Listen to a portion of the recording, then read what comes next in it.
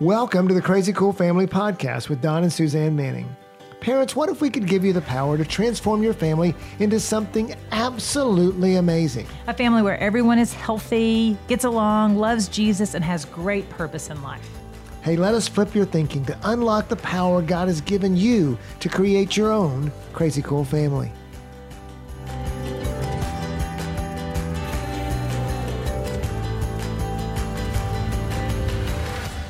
Hello, Crazy Cool families. It's Suzanne here, and I just wanted to pop on a podcast and visit with you. Flying solo today, because I just wanted to share with you something that I actually talk about all the time. And it's kind of got a negative connotation, and sometimes parents kind of freak out a little bit when I say it. And I understand why, because the definition is very negative and very harsh. And it's brainwashing. And I say all the time, we need to brainwash our kids, or if you brainwash your kids, or let me brainwash you.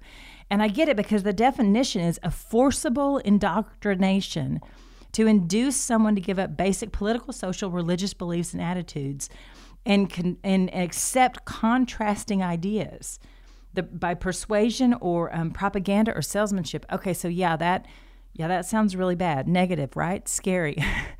Well, so when I say brainwashing, that's not necessarily what I'm talking about. But just so that you realize that reality is the world, social media, movies, commercials, friends, teachers, coaches, they all have some sort of agenda. And they are indoctrinating our children somehow, some way with their own opinions. And so whether we like it or not, our kids are being brainwashed from somebody somewhere. I mean, a perfect example is the whole homosexual agenda. Our kids are overexposed to this idea with every TV show, commercial, movie, song, lyric. It's absolutely everywhere.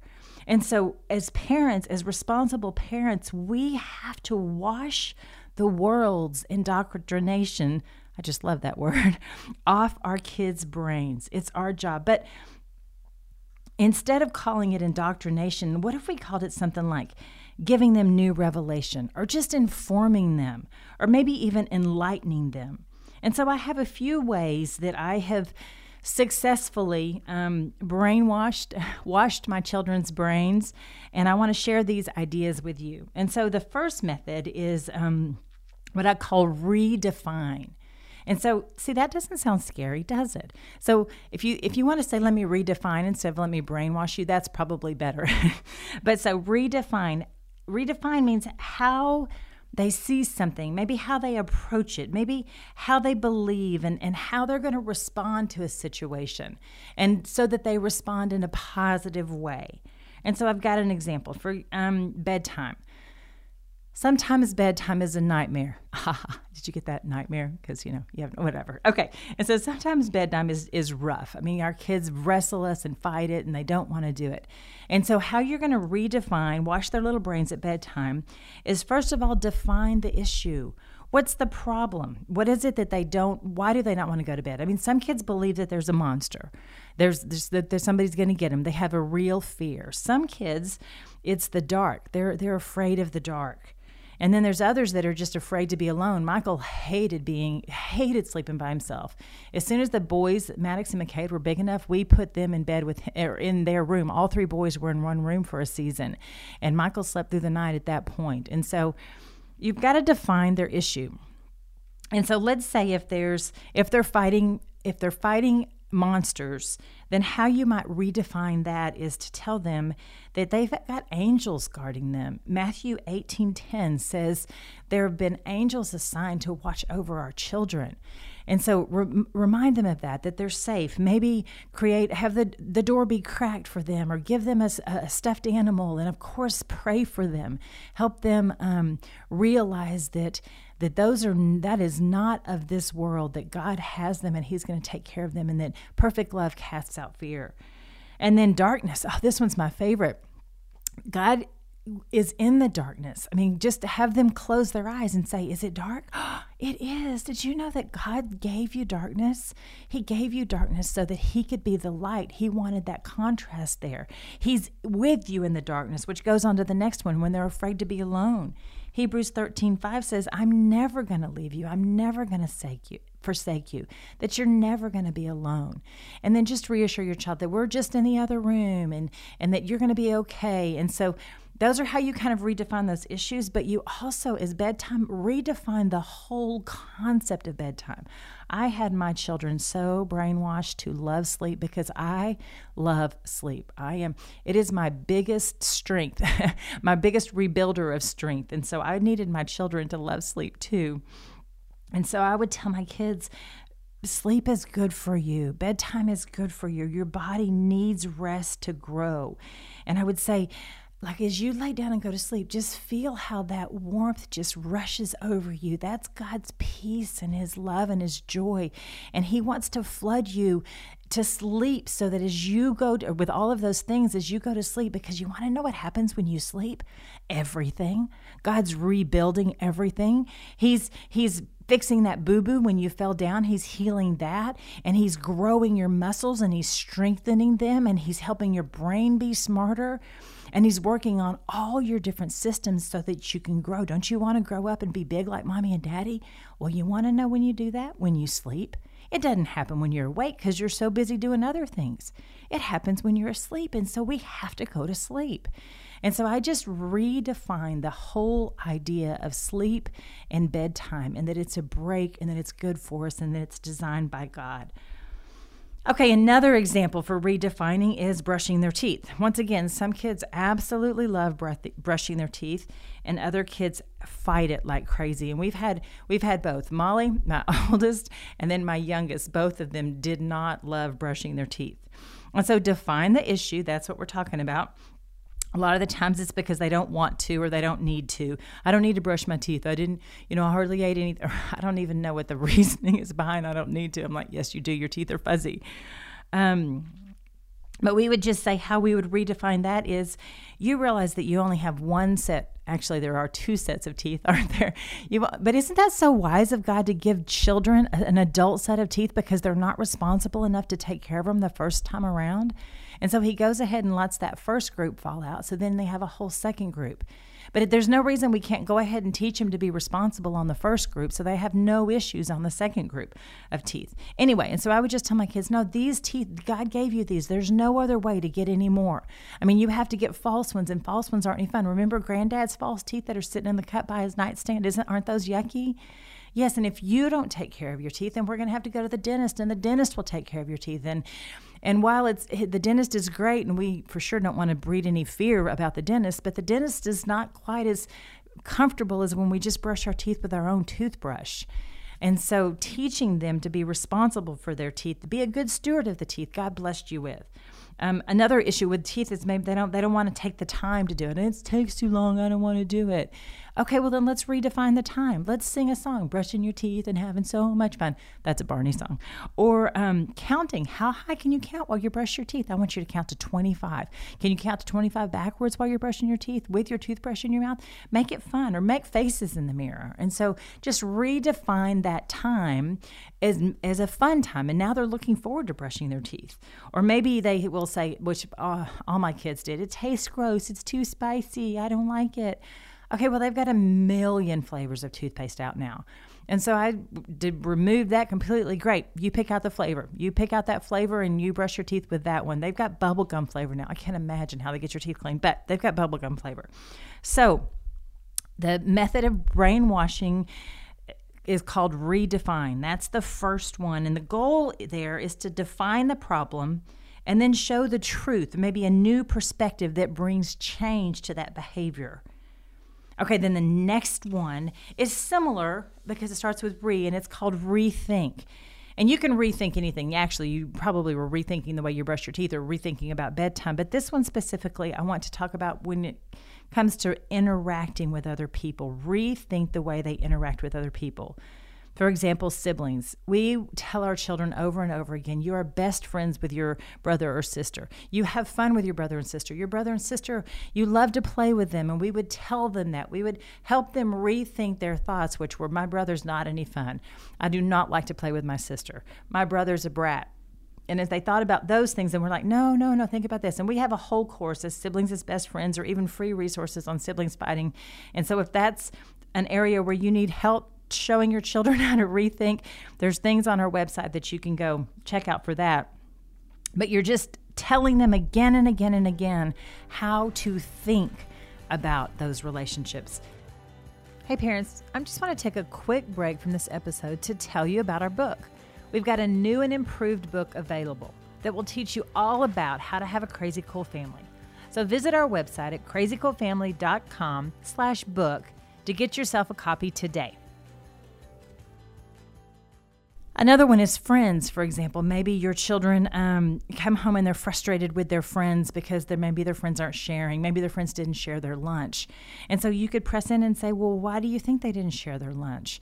Do you think that it was their favorite thing and they didn't want to? Or you think they didn't have enough? Or maybe that they're not going to get to have dinner tonight? Teach your kids empathy here and understanding. That's where rethinking comes in. You're now teaching them to think from another person's perspective, from their friend's perspective. Or like teachers. McCade and I talk about how his teacher interacts with him all the time.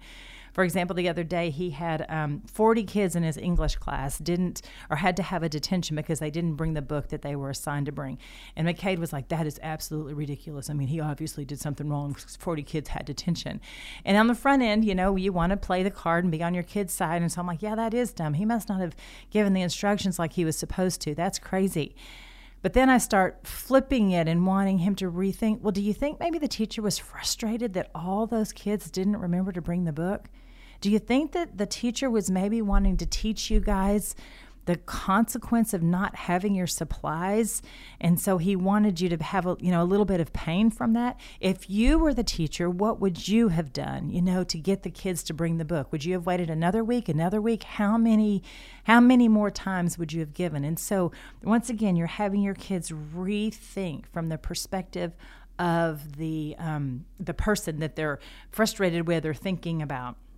And then the last one, and parents, this is kind of for you, is even like the authority. How do you think about authorities? For example, every single one of my children, I think, have been in the car with me when I was pulled over by a police officer.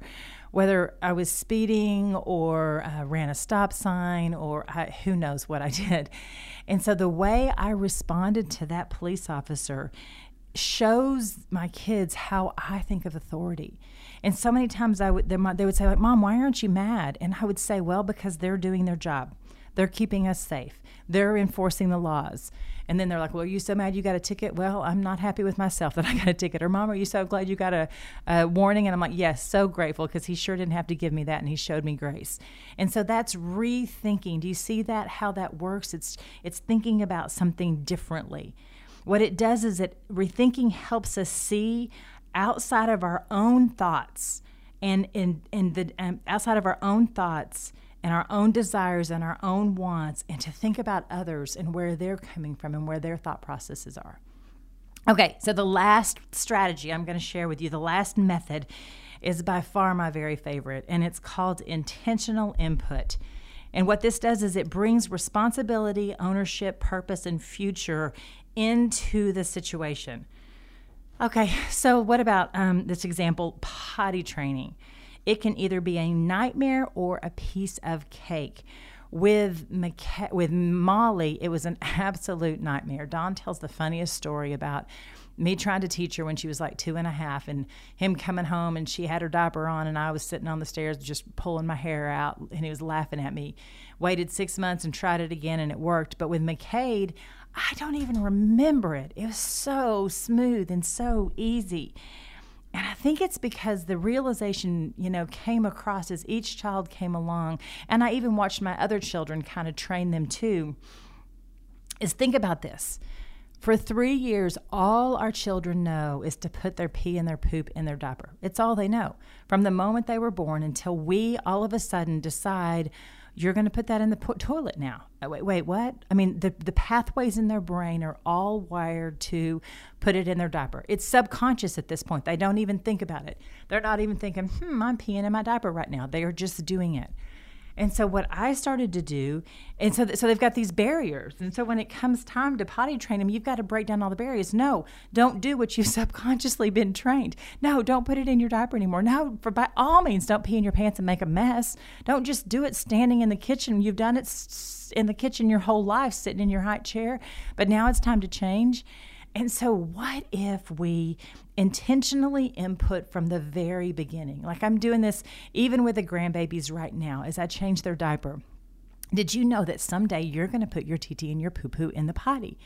Or when the babies when your children are following you to the bathroom, why do children do that? Why is it the only time as us moms we ever get a break is when we go to the bathroom and all of a sudden they're all right there watching us like it's a show? Well, parents, sorry that happens, but I'm going to just hijack the moment, do some intentional input in there and say, you know what? Right now you use your diaper, but someday you're going to use the potty. Do you hear my TTs? Do you hear it? Someday you're going to put the TTs in your potty and you're going to make a TT sound too.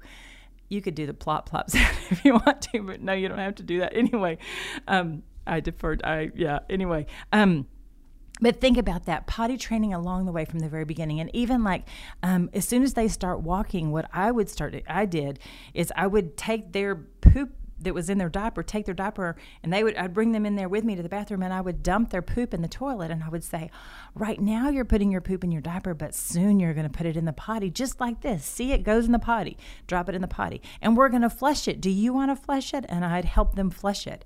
So that when the time comes at that 2:30, 3 o'clock, when they give all their other physical indicators that they're ready to be potty trained, then guess what? The pathways in their brain are already there because you have intentionally input them there.